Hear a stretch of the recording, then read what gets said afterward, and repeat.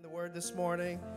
I'm so glad to be with you. I've been out of the pulpit a little bit, some of it because of guests and some of it because of travel, and then I got a bad cold, and I just got my voice back this week. Praise the Lord, just in time. My ear was plugged for like 2 weeks. I couldn't hear out of my ear, and right after communion, my ear popped open. Praise the Lord. So I can hear out of my ears. So this whole side, I can hear you. If you're shouting amen, I can hear you. Not just this side, so it's going to be good. Yes? Is everybody with me? All right, there's 5 people that are excited about this service today. Praise the Lord. Hey, I want to welcome all our online viewers. I want to welcome our Framingham campus, our TC campus. Can you guys give them up? Give it up for all our family. Fam, TC, what's going on? Hey, Framingham. So proud of you guys. What's going on there? I want to just do a little special shout out to Kim Marion. Everybody look at Kim Marion in the Framingham campus. She shucked the corn on Tuesday night at CLA. I heard she just absolutely crushed it. Thanks for covering for us there.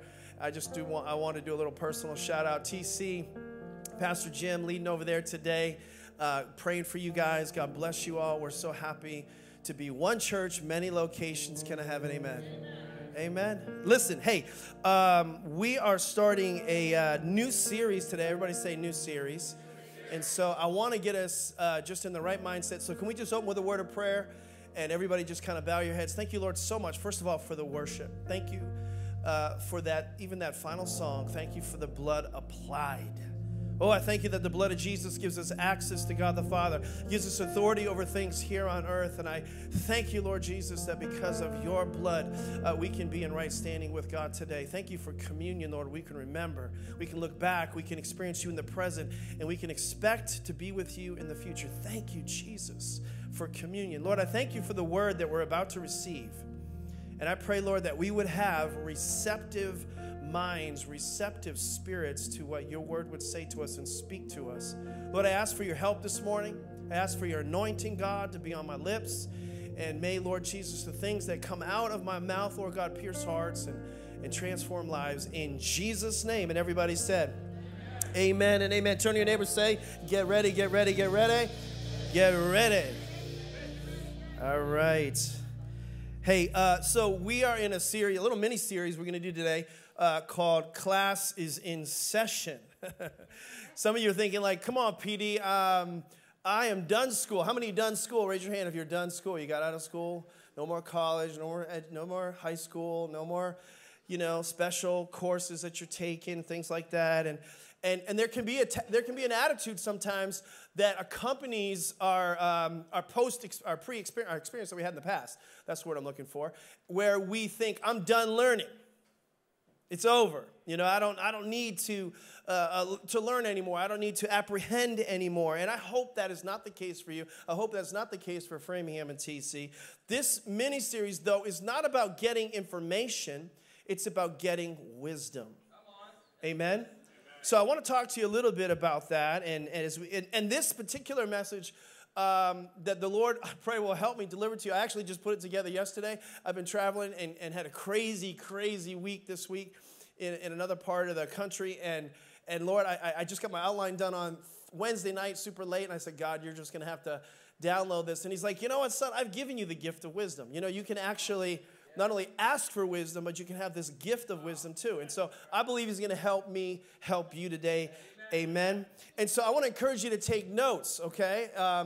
Some of you are really good note takers. Eddie's wife, Christina, she's in the back there. She's probably the best note taker in the church. And so she says right there in the back, I'm going to highlight her and totally embarrass her, and she hates this right now. But if you ever want to see the notes of all the sermons, she has them back like 5-6 years, something like that. I think way back, every single sermon, she's got all of them. And she can finish my sentences. And if she loved being in front of people, she could probably preach right now too. But she doesn't. But she is a great note taker, and she's grown tremendously from that. But when we're talking about wisdom, we got the Word of God to help us. And one of the books in the Bible that clearly is known as the wisdom book is what? It's the book of Proverbs, okay? And so Old Testament is Proverbs for sure. New Testament, it might be the book of James. So we're going to highlight a New Testament proverb might be the book of James. We're going to highlight both of those books with multiple texts this morning. But if you're in the book of Proverbs, 26 out of the 31 chapters talk about wisdom. As soon as you start the chapter, literally right out of the gate, 10 of them begin with wisdom, right out of the gate. 10 of the chapters just start with wisdom. So wisdom is supreme, the Proverbs says. Wisdom is something that we should get it. It tells us to go get it at all. It has a cost to it. It's priceless, and we should go after it. But what I want you to have today, when we talk about wisdom, the thing that accompanies that, the thing that's above learning or knowledge, is a teachable spirit. A teachable spirit. And kind of what I've coined this, what I've kind of titled this message and kind of a phrase that I want you to kind of walk away with today is I receive. Can you just say that? I receive. I receive. There's a tendency, I think this is very true in the New England area, the Northeast region. We're a learned group of people. We are an intellectual group of people, but we have a hard time receiving. Like we study for information, but I think we have a hard time receiving or finding true wisdom. And so this is all about a teachable spirit. In the book of James, I think it'll come up on the screen, James 3:17. I'm going to get to this text a little bit later, but there's a portion of the verse where it says, it talks about the wisdom that's from above, that's heaven, comes from heaven to earth. It says it's peaceable. It's easily entreated. One translation says that we're called, the person who gets this is willing to submit or willing to yield. So in other words, a prerequisite for receiving wisdom from God is a person who has their receiver on. Turn to your neighbor and say, do you have your receiver on this morning? Because that's what a wise person has.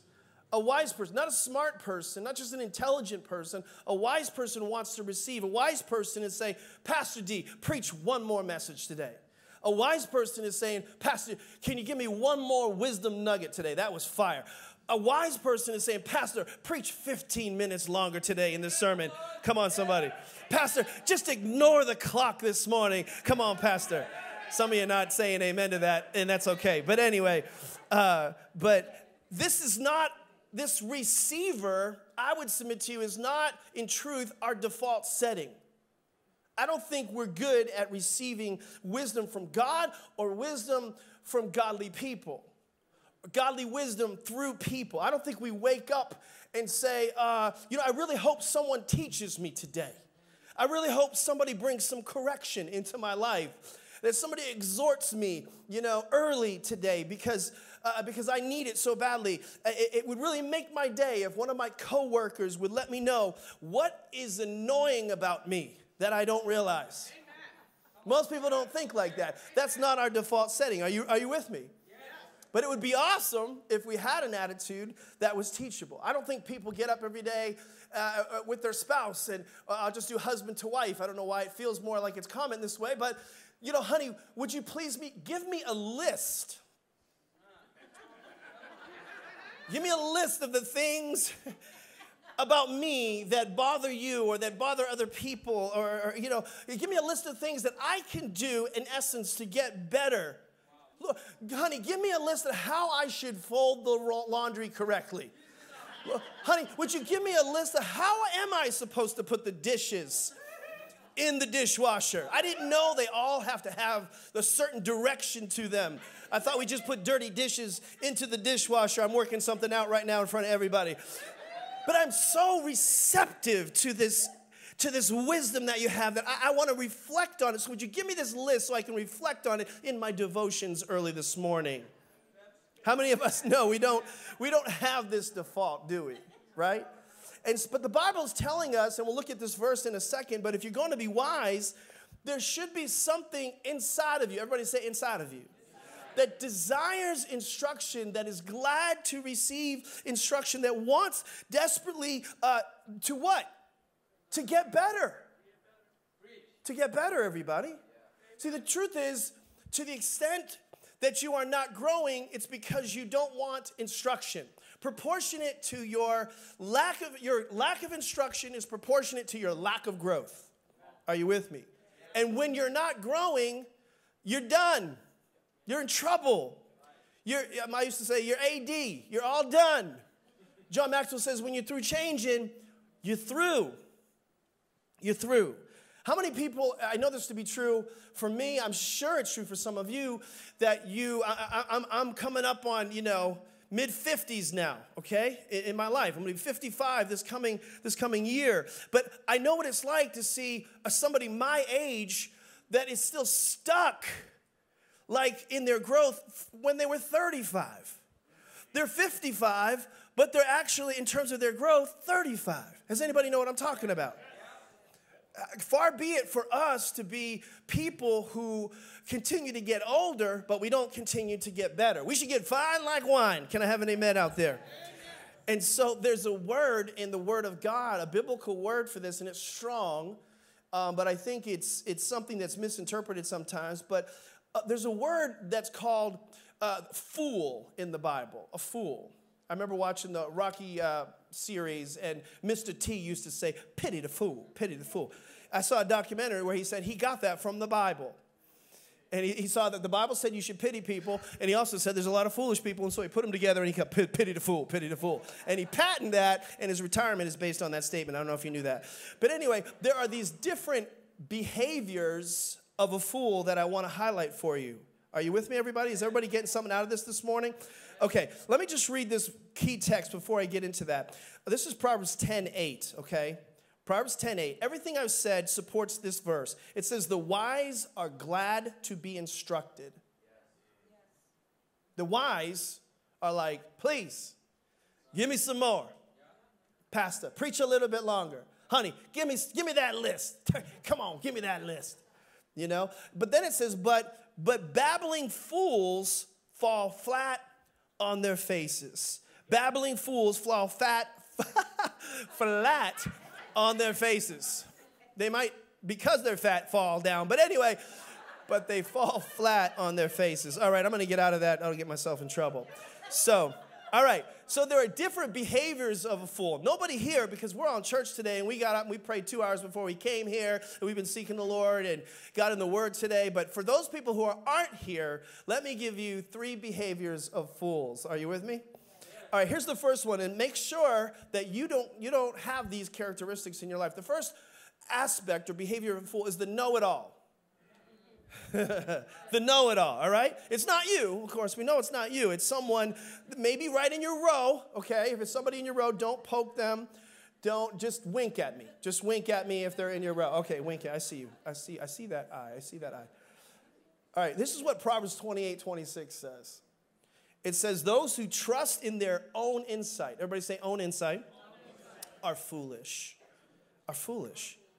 But anyone who walks in wisdom is safe. Here's another verse, Proverbs 11:14. The New King James says, where there is no counsel, the people fall, but in the multitude of counselors, there is safety.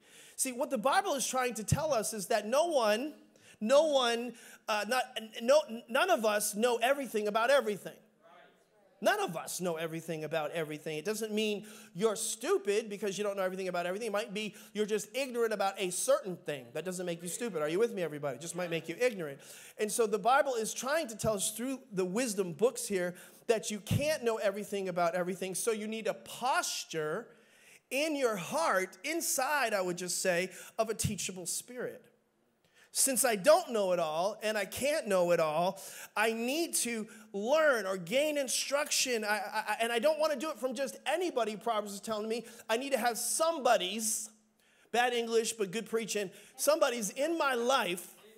I like to call it a board of directors for your life. Some people have boards of directors for their ministries, for their organizations, for their companies, but very few people have a board of directors for their life. Who is the multitude of good counselors that you have in your life? I've said this before, but we don't need critics. We need coaches in our life. Don't listen to critics. Listen to coaches. A critic, their desire is to hurt you. A coach's desire is to help you. A critic doesn't love you. A coach loves you and cares about you, is trying to raise you to another level. And coaches can come in many different shapes and sizes and colors and backgrounds and different phases of life.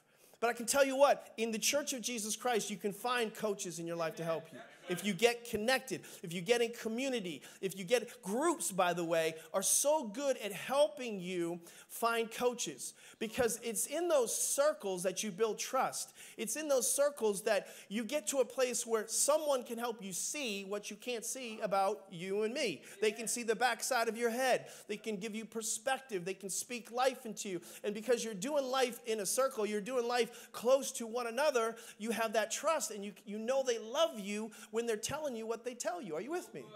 Amen? And so get around people who want to help you grow, help you advance, help you progress. It's one of our core values here is growth. Here's the next foolish person is the been there, done that person. Been there, done that, got the t-shirt, sold it to defer the cost. You know that person, right?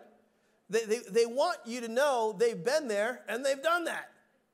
And they can't help themselves. The proverb says in Proverbs 18:2, fools have no interest in understanding. They only want to air their own opinions.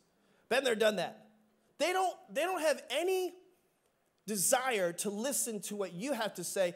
They can't wait for you to listen to what they have to say, right? In fact, while you're talking, they're anticipating the moment you take a breath so that they can pounce on that moment to be able to. In fact, sometimes we can't even help ourselves when we're, been there, done that person. We interrupt. We interrupt. That's something that I've had to work on because I like what I have to say so much that I can't wait to say it, and I can't wait for you to stop saying what you're saying, so I'll interrupt you with what I have to say because what I have to say is better than what you're saying. Does anybody know what I'm talking about? Is it just me? Is it just me? Okay, no. So, in some ways, I've seen this very common in ministry when you're doing counseling, especially marital counseling. It's amazing to me. You have these young couples coming in. They haven't even been married before, but they've been there, done that. At least they act like they have. I'm thinking to myself, they're not receiving. They're not hearing what we're saying to them. They're acting like they've gone down this road before. And then you have people who've been there, done that, like they've been divorced. Now they don't need counseling because we've done it before. Yeah, you did it wrong. That's why, hello? So we don't need counseling because, we don't need this, we don't need that. And so what is this lack of teachability? What is this, I don't have a teachable spirit anymore? Tony Evans says, it's easier to shape a child than to repair an adult. See, we've lost, a teachable spirit has a certain childlikeness in them. I think we should be, as we get older, we should still have a childlikeness inside of us. And one of the characteristics of childlikeness is I can receive. I can continue to learn. I've not been there, done that. Are you with me, everybody? And so, as a result, if we don't do that, you will learn, but you'll learn from pain. Right? So you can learn by wisdom or you can learn by pain. Some people learn because they received enough, they're able to. Some people learn because they want to learn and they grow. Some people change when they heard enough, they have to. That's not the ideal. Are you with me, everybody? Now, third, everybody say the third fool. Don't look at anybody right now when you say that. This is the third fool, pity the fool, is the one-upper. The one-upper. The one-upper. Now, there's a lot to say about this particular person, but for the sake of time, I won't. But a lot of times, this person they take information, they're hearing you, but they're not listening to you, okay?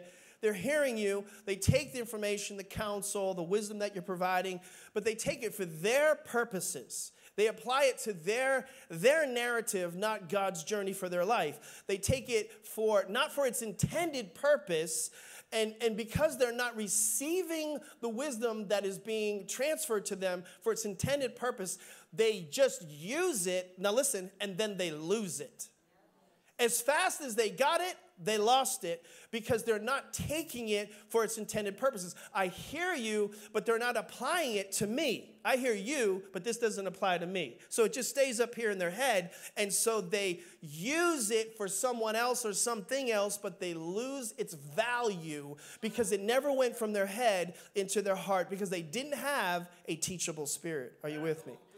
And so Proverbs 12:15 says, fools think their own way is right, but the wise listen to others. Well, I know what's best. yet the person that they're talking to has been alive twice as long as them. I know what's best to do with this investment, yet the person that's talking to them has twice the wherewithal financially. I know what's best regarding marriage and relationships, but the person they're talking to has been married for 50 years to your 2 years, but somehow you know what's best. I remember one time in this very room, a single guy trying to get me to take the wisdom he had to apply it to my marriage. I wanted to be like, come here. You know, I just wanted to smack him like, what is the matter with you? What qualifies you to counsel? To counsel. Anyway, but I believe we can learn from everybody, but this particular person was just struggled a little bit in relationships as a whole. But fools fall flat on their faces, the Proverbs tells us. And you don't want to fall flat on your face. You don't want to fall flat on your face in your finances. You don't want to fall flat on your face. If you say that too many times, you're going to make a mistake. You don't want to fall flat on your face in your relationships, in your parenting, right? In the purpose of God for your life, in your choices, and in your health. So what do we need? We need a teachable spirit. We need to have our receiver on. Everybody say, I receive. Come on, Framingham TC, I receive. I receive. So what does a teachable spirit look like? First of all, it's not just a reader, a learner, a listener, or hearer, I could say. It's a posture. And I hope you guys get this as you go home. It's a disposition. It's an attitude. It's really, from a practice standpoint, it's a person who can learn from anyone, anywhere. It's not like I can only learn from certain people. They have to like pre-qualify themselves. No, there's people, I can learn from anyone now. I couldn't say that all the time, but I call it you just kind of like eat the meat, spit out the bones. Are you with me, everybody? Yeah. There's always something good that you can get from certain people. And so I can learn from a 20-something. And I hope when I'm 80, I can still learn from the 20-somethings. Can I have an amen? I learn a ton from young people in this church. And I've seen attitudes creep into the church where as we get older, we can't listen to the younger. Can I just say, as just a testimony, there's probably no single individual in my life that I learned more from than my 30-year-old son. He's filled with wisdom. It's not just a chronology thing. Are you with me? It's because he's developed a teachable spirit. So he doesn't just have knowledge, he has wisdom. And I'll unpack more what wisdom is and what it looks like. But I just want to get you to see you're a fool to think that you can't learn from somebody that's younger than you. Are you with me, everybody? So, and what is your posture towards the next generation? I think they have perspectives and experiences and just uncanny, uncommon insights that we can develop a lot and learn a lot from as we go forward because our culture is shifting and changing. The Word of God remains steadfast and forever, and it is immovable, okay? But our methods must change. The message is sacred, but the methods must change. And so sometimes we have to learn from the next generation so that we know how to reach it. Can I have an amen? And so I don't know everything.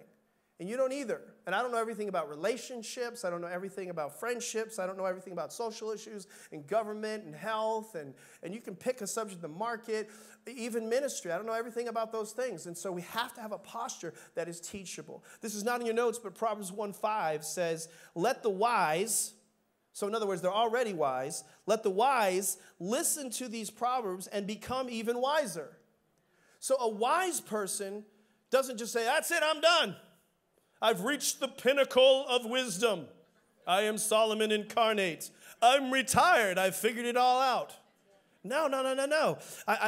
You never arrive. Let the wise listen to these proverbs and become even wiser. Everybody say even wiser.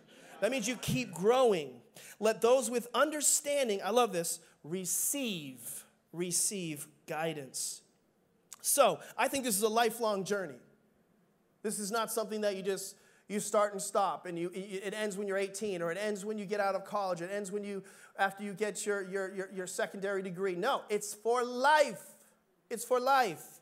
Wisdom is supreme, the Bible says, though it costs you everything, gain wisdom. The Bible's telling you, give everything you can to gain wisdom.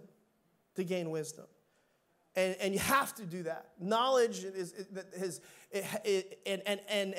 horizontal, but wisdom is divine. Knowledge is here, but wisdom is here. Is everybody with me right now? Are you getting something out of this? Okay, turn to your neighbor, squeeze their bicep, say you're getting stronger right now. You're getting stronger. Okay? So, wisdom, in the Hebrew, wisdom is divine skill. Everybody say divine. It's divine skill for living.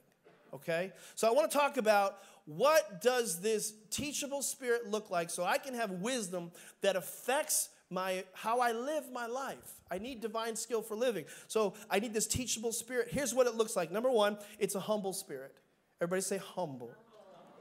Proverbs 11:2. A lot of scripture in this one today. Are you enjoying this teaching? 5 people enjoying this teaching. Praise God. Thank you for the encouragement. Proverbs 11:2 says, pride leads to disgrace. It's so true. Is that true or what? Pride leads to disgrace. You get yourself in a big pile of poo-poo if you stay proud, okay? But with humility comes wisdom. So the best soil for wisdom is humility. You can't be teachable and proud at the same time. You can't. A lot of times I'll go in recently because my heritage, my, let's say, predisposition generationally is to be proud. My family line has wrestled pride back many generations. And the Lord helped me see that in order that humility is a direct characteristic not to fame or success, but to greatness.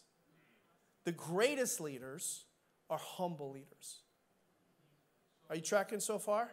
Jesus was the greatest leader on planet Earth, and he brought himself low. He made himself of no reputation. The Bible doesn't say humble yourself. It says be humble. It doesn't say be humble. It says humble yourself. You can't just be humble. You have to intentionally make yourself humble.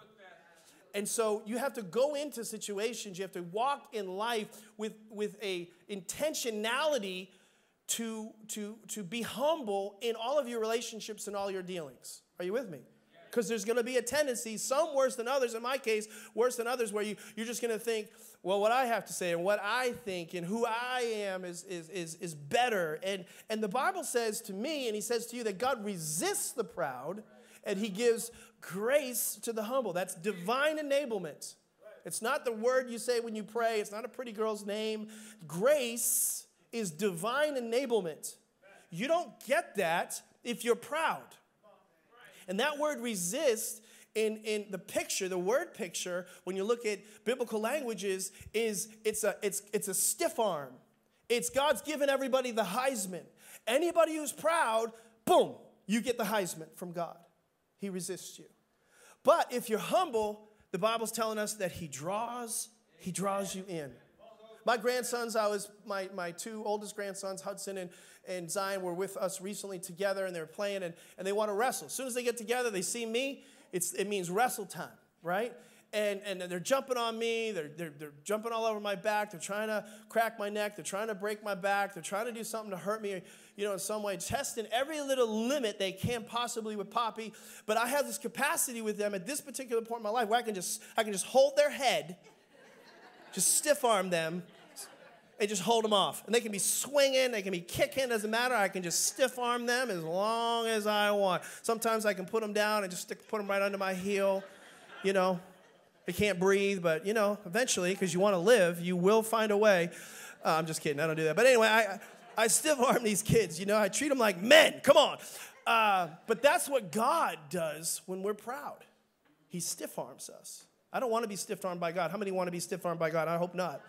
But he draws in the humble. Pride is saying, I don't want to admit I need help. Pride is saying, I don't want to admit I don't know the answer. Pride doesn't want to say, can you speak to this part of my life? And I think this is very common when we get older too, but it's not just younger, but it's older too. As we get older, sometimes we just think, I got it. I'm good. But sometimes we have parts of our character, not our competence, that need wisdom. See, my competence is strong in financial dealings, but my character wants to serve itself. So as an example, I had this, he's still a father figure to me, Pastor Charlie Legassi. Some of you guys remember him. He was on staff here for over 30 years. Whenever I would make a major financial decision, I still call Pastor Charlie Legassi. You say, well, you're a grown man. I said, I know that. In my 40s, I get ready to buy a car. I'd still run it by him. Hey, I want to run this by you because in the past, they kind of did this, and I went and did that. And so I just want to run this by you. What do you think about this? Here's the numbers. And he'd do the numbers with me, but he more was like, why do you want that? Are you with me? And so it's good to have a disposition, a teachable spirit, no matter how old you are, because sometimes it's not just because of your character, it's not because of your competence, it's your character. Number 2, here's what a teachable spirit looks like. You desire to grow. You desire to grow. I think one of the saddest things in life is when you don't want to grow anymore. But one of the reasons we don't grow is because there's a friction that comes with growth. Proverbs 27:17 says, as iron sharpens iron, so a friend sharpens a friend. One translation says, the countenance of his friend. One of the reasons we don't get into these growth environs, growth connections, is because there's a friction with that. There's pain that comes with that. There's people's lives that are rubbing together. I watched this show. It's a documentary called Forged in Fire. And Forged in Fire is a documentary series where it's all about making knives and swords. Does anybody know what I'm talking about? Some of the guys are like, yeah, let's talk about that. But one of the things that I can just remember is they would take this metal, and the first thing they do is they throw it right in the fire. And a lot of people in relationships, they run from the fire.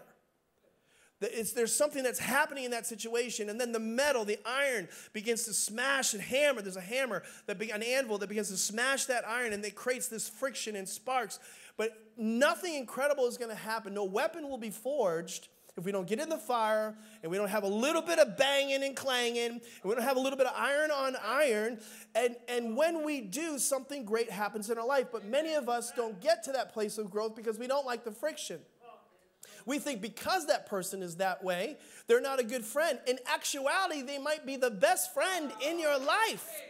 Are you with me? Because they're willing to tell you some things that they see because they want to call you higher. They know that there's something greater inside of you, and they care. Listen, they care enough sometimes to tell you those things. Are you with me? Could be your best friend there. And small groups should be like this. It's a place of sharpening. And the iron can't sharpen the iron if we don't get close. There's no real growth without a certain amount of intimacy. I wrote this in my notes. When we stay at a distance from people, we stay the same as people. It's better than you amen. Praise the Lord. See, some of you, your blade is dull. You've lost your edge. And it's because you're not in friction friendships, friction relationships in your life. A dull blade, when you lost your edge, you can't cut through a lot of the issues of life quickly because you've lost your edge. You've lost your edge. A dull blade is only good for cutting through butter, everybody. We need a steak knife, somebody. Come on, God's food. Can I have an amen out there? The only thing worth eating, praise God. Thank God for all the vegans right now. Praise the Lord. My supply has increased because of your sacrifice. Just want to thank you. Bring honor to you. Don't laugh at that. That's not spiritual. Praise the Lord. Okay. Number 3. Number 3. A characteristic of a teachable spirit is they embrace correction. Dum, dum, dum. I hate this point, but it's still good.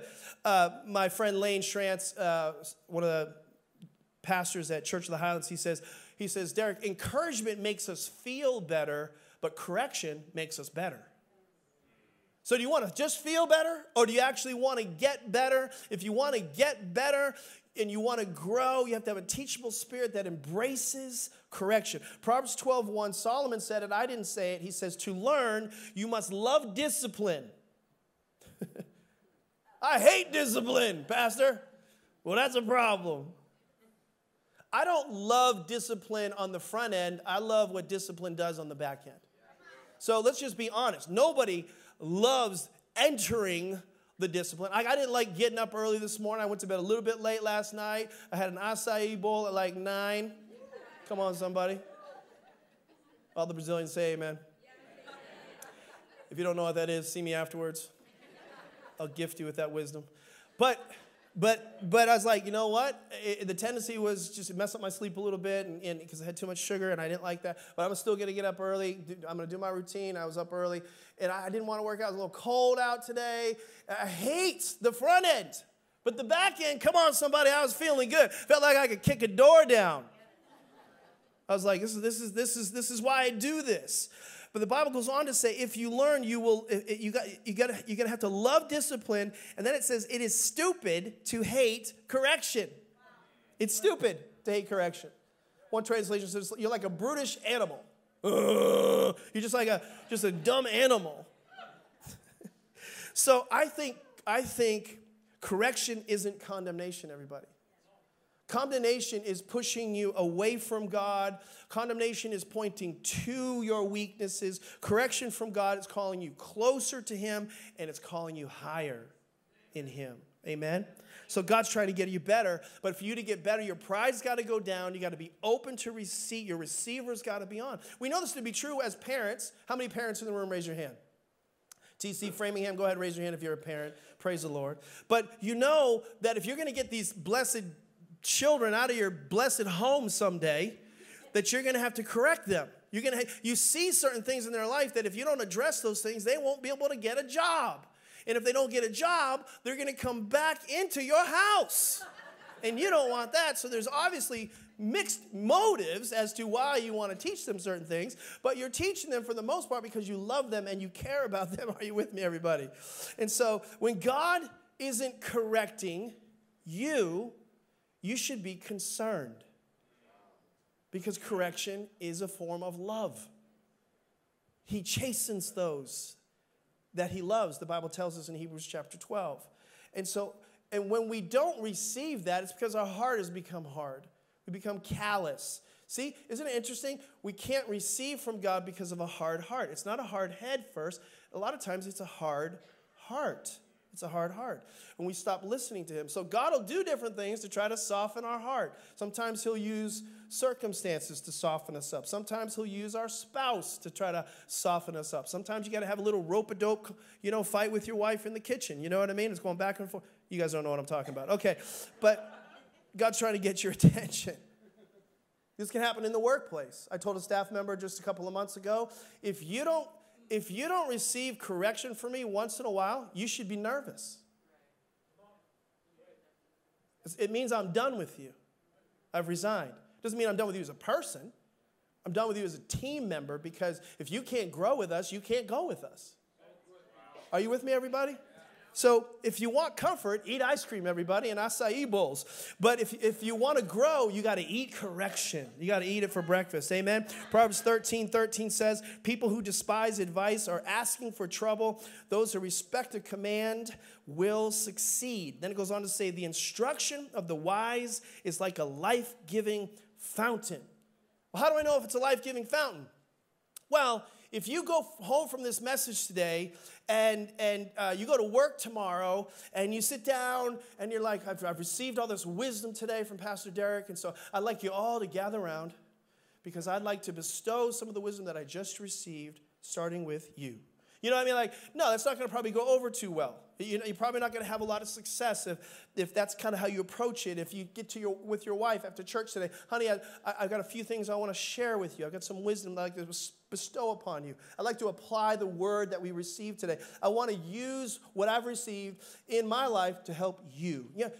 You might fail if you don't have the right disposition. It should be a life-giving fountain. The instruction of the wise is a life-giving fountain. It means that they feel, when they get it, they feel like it's like, I want more of that. The wisdom from above is peaceable and easily entreated. When you're giving the wisdom from heaven, it might still hurt, but they want more of it. They love how it hurts, but they want more of it. They know there's some pain, but they know there's going to be some gain. They're thinking and they're saying things like, I needed that. Thank you very much. Thank you very much, brother. Thank you very much, sister. Thank you very much, pastor. When I was in college, a professor pulled me aside one time I had preached a sermon. We had to do these. They gave you a verse the day before in class. They would open a Bible, and they would pick one verse, a random verse, and you had to build a message around it. And that message also had to end with the 60-second gospel message at the end. So you do the message, and then they would hit a buzzer. As soon as they hit the buzzer, you have to stop whatever you're doing and do the gospel message right out of that. And I just slayed it, everybody. I'm just going to be honest with you. I absolutely slayed it. And afterwards, the professor pulled me aside and said, Deryck, I just want to let you know, you're very gifted. You're very influential.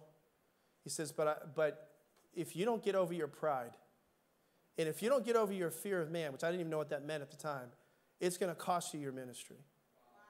It was about 3 or 4 days of sulking and soaking in that word, but it was a life-giving fountain to me. It was a life-giving fountain. It helped. It hurt, but it helped. And those who respect a command will succeed, the proverb says. So my question is, with so little time left, who can correct you? Who do you have in your life? Who do you have in your life that corrects you? You know, I know people that my wife and I had pulled aside at different times in ministry, and they were getting ready to take or make a decision, take another step, and we advised against it strongly from our experience, from our knowledge of the word, from our concern and care for them, and people went ahead and did it. And I don't have time to unpack examples, but it didn't go well for them. And it wasn't because we put some voodoo spell on them, okay? It wasn't that at all. We just saw the bigger picture. We had an objective view of what was happening in their marriage, or maybe they're moving to another area, or some job thing that they were going to take. Do you have anybody that gives you perspective in your life? Framingham TC, who's in your life that is telling you things and helping you see things that you cannot see? Do you have anyone that's further down the road than you that can help you? Pause for effect. So how do I get wisdom? Three A's, triple A, okay? How do I get wisdom? For those of you taking notes, good job. Number one, write this down. Ask for it.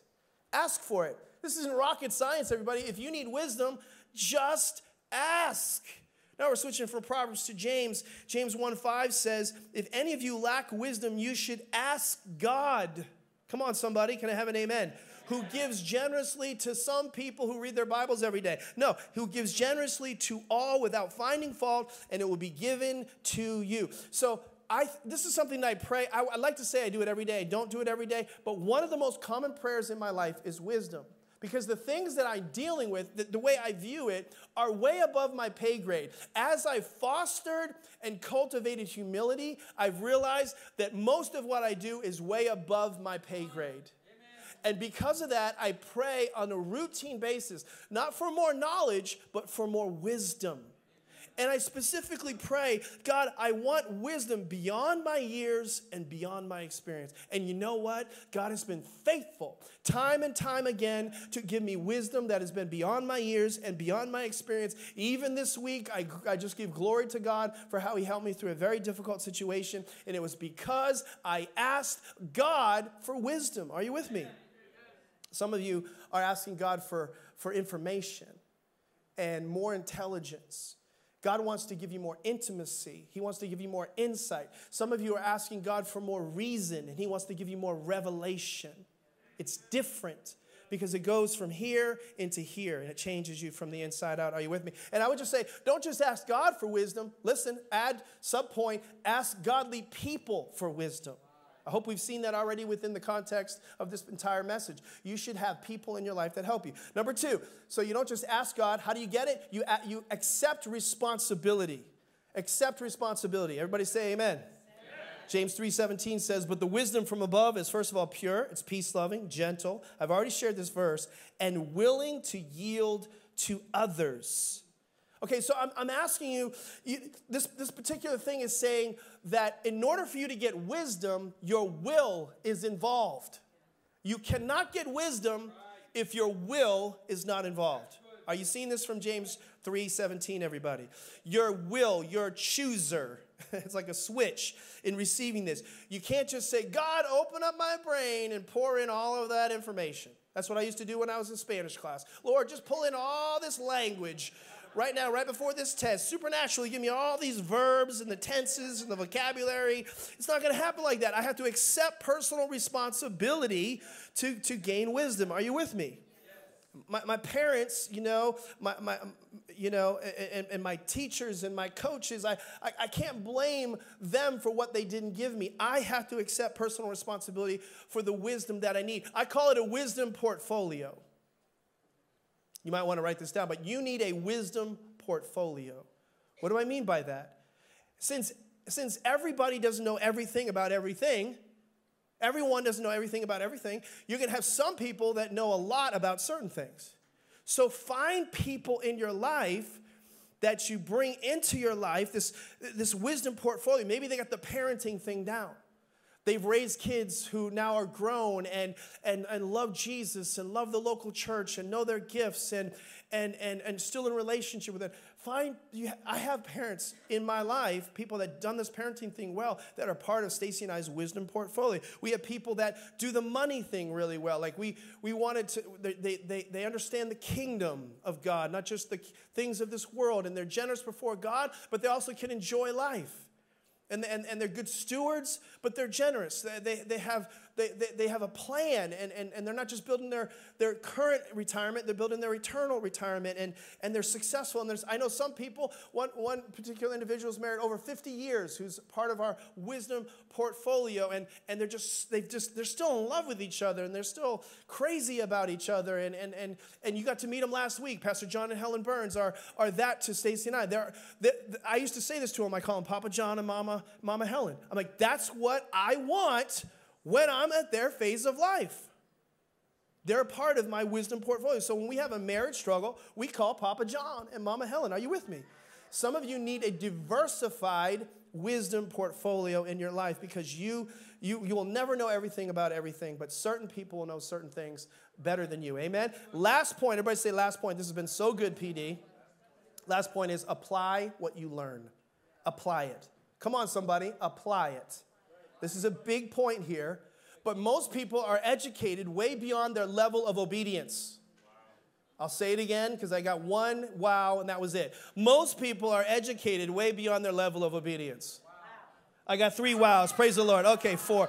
Come on, somebody. See, wisdom, here's what I want to say to you. This is huge. Wisdom doesn't work if you don't apply it. It doesn't work. James 1:22, if you don't believe me, but don't just listen to God's word. You must do what it says. Everybody say do it. You must do what it says. But listen, this is what we miss. Otherwise, you're only fooling yourselves. One translation says deceiving yourselves. Why would God say you're fooling or deceiving yourselves? Why can't I just hear it and be okay with it? Because if you just hear the word and don't do the word, you're deceived into thinking that you're wise, and you're not. You're not wise if you don't do it. You just have an answer. You just have knowledge. Don't kid yourself. The Bible's saying don't deceive yourself. You are not wise. You are deceived if you think you can just hear it and then not do it. And so all of us have a different level of understanding that comes when it's accompanied by obedience. I would submit to you, you get uncommon, supernatural insight when you apply what you have received. Oh, there's so much more in there that I don't know how to unpack, but you're not wise if you know it. You're wise if you do it. The Hebrew culture back in the day, they didn't understand how to separate learning from action. If they came up to you and said, do you believe God heals? And you said yes, they'd say immediately right after that, well, who have you prayed for? If you said nobody, they'd say, oh, I can't listen to you. If they said to you, do you believe in the tithe? Do you believe in the tithe? You say, yes, I do, I believe. Do you practice it? And you say, well, I don't practice it. They say, oh, I can't even listen to you, because belief and action could not be separated with the Hebrew culture. And that's what James is simply saying in this situation. You don't just hear things. Belief and action are two sides of the same coin. You have to do it. Are you with me, everybody? Amen. And so there's some things in your life where you have received week in and week out. You have received morning by morning in your devotions. You've received from godly people and God himself, wisdom from heaven, but you're deceived if you think you're wise if you're not doing it. And I would submit that self-deception is a hard hole to get out of. So to have wisdom, we have to ask for it. To have wisdom, we have to accept responsibility. But to have wisdom, maybe most importantly, we have to apply it. Would you stand to your feet? I want to pray for you at all locations. Campus pastors can come to the front at this particular time. A closing verse, and then I'll dismiss the campuses. But Proverbs 19:20 says this. This is in a world of information, everybody. We live in a world of information, but we live in a world without wisdom. Can I have an amen out there? We live in a world of information, in a world without wisdom. But let me leave you this verse. Proverbs 19:20 says, church, connect, family, get all the advice and instruction you can. Get it all. So you will be wise the rest of your life. Framingham, TC, God bless you. We'll see you very soon. Church family, would you just bow your heads and close your eyes? I just want to pray for you right where you are. I want to pray two things. I want to pray for you regarding this message, and I want to pray for some that maybe are disconnected from God or distant from God in this season of their life, in this place in life. Every head bowed, every eye closed, no looking around. Just honor the people next to you so they can have a moment with God as if it was just you and me and God in the room having a conversation. What is the Holy Spirit saying to you through this message? Is there anybody that can speak into your life? Is there any correction that can be brought? Are you done learning? Have you kind of shut it down? Are you still growing? Are you the same? If somebody came and visited you and said, you know what, and hadn't seen you in a long time, and they said, you know what, you haven't changed a bit. That can be a compliment in one respect, but it can be an indictment in another. Are you still changing and growing? Father, I pray for every single person in this room that we would have a teachable spirit. If you know that you need to grow in being teachable, would you just raise your hand and say, acknowledge that and say, that's me. I need to be more teachable. I need a teachable spirit. I have a hard time receiving. God bless you. God bless you. So, Father, for all those people that acknowledge that, I pray that you turn their receiver on in Jesus' name, that they be able to apply this message, Lord. I would say maybe most importantly that they just be humble. Teach them how to be humble, to have a humble spirit that can receive what God is trying to say to them and what God would say to them even through others. Lord, I pray we'd be a church that's just hungry to grow and glad to receive instruction. Lord, we just so receptive, Father, in Jesus' name. And Lord, your word tells us that he who wins souls is wise. And so, God, I'm just asking right now if there's any souls in this room, maybe some that could be listening beyond, at all the locations people are being prayed for at this time in the same way. If there's somebody here who feels like their soul is not in the hands of God, they're not certain about their eternity, their salvation, their destiny after this life. We have no promise of tomorrow. We just lost a sister just this week. She was young. Thankfully, she knows Jesus, and she's with the Lord. And she's celebrating. No more pain, no more sorrow. We miss her, but there's no more pain, no more sorrow for her. Death lost its sting because she knows Jesus. You can too. And if you're here today and you're not certain you know Jesus and you want to, I'd like to introduce you to him. I'm not going to call you down front. I'm not going to ask you to leave your seat. I'm just right there where you are. You can have an altar call with God. Just raise your hand and say, Pastor, that's me. Good and high. I want to make sure I'm okay with God. God bless you, sister. God bless you here. That's 1, 2, 3. Good and high so I can see it. I don't want to miss it. Did I miss anybody? God bless you. God bless you. Thank you. Thank you. Thank you. That's so good. You can put your hand down. Church, would you pray with them? And those that just raise your hand, would you just say this prayer? And I'm encouraging you to mean it from your heart. This is a big moment. This is a destiny-changing moment. Just say this. Say, Jesus, today I surrender my life to you. I open up my spirit to teach and to train me in the ways of God. But I also recognize that I need your grace in order for this whole thing to start, in order for this whole relationship to begin. I need to recognize that I'm a sinner saved by grace. I receive grace through faith for my life right now. Now, Father, for every person who prayed that prayer in accordance with Ephesians 2, 8, and 9, they're saved because they've received salvation by grace through faith. And because of that, their name, your name, sister, brother, is written in the Lamb's Book of Life, and you can have that certainty, that assurance because of that profession of faith and believing in your heart. And we celebrate with you. And the Bible says angels rejoice in heaven as well. So can you guys all give everybody that just said yes to Jesus a hand clap as we worship him right now? Amen and amen.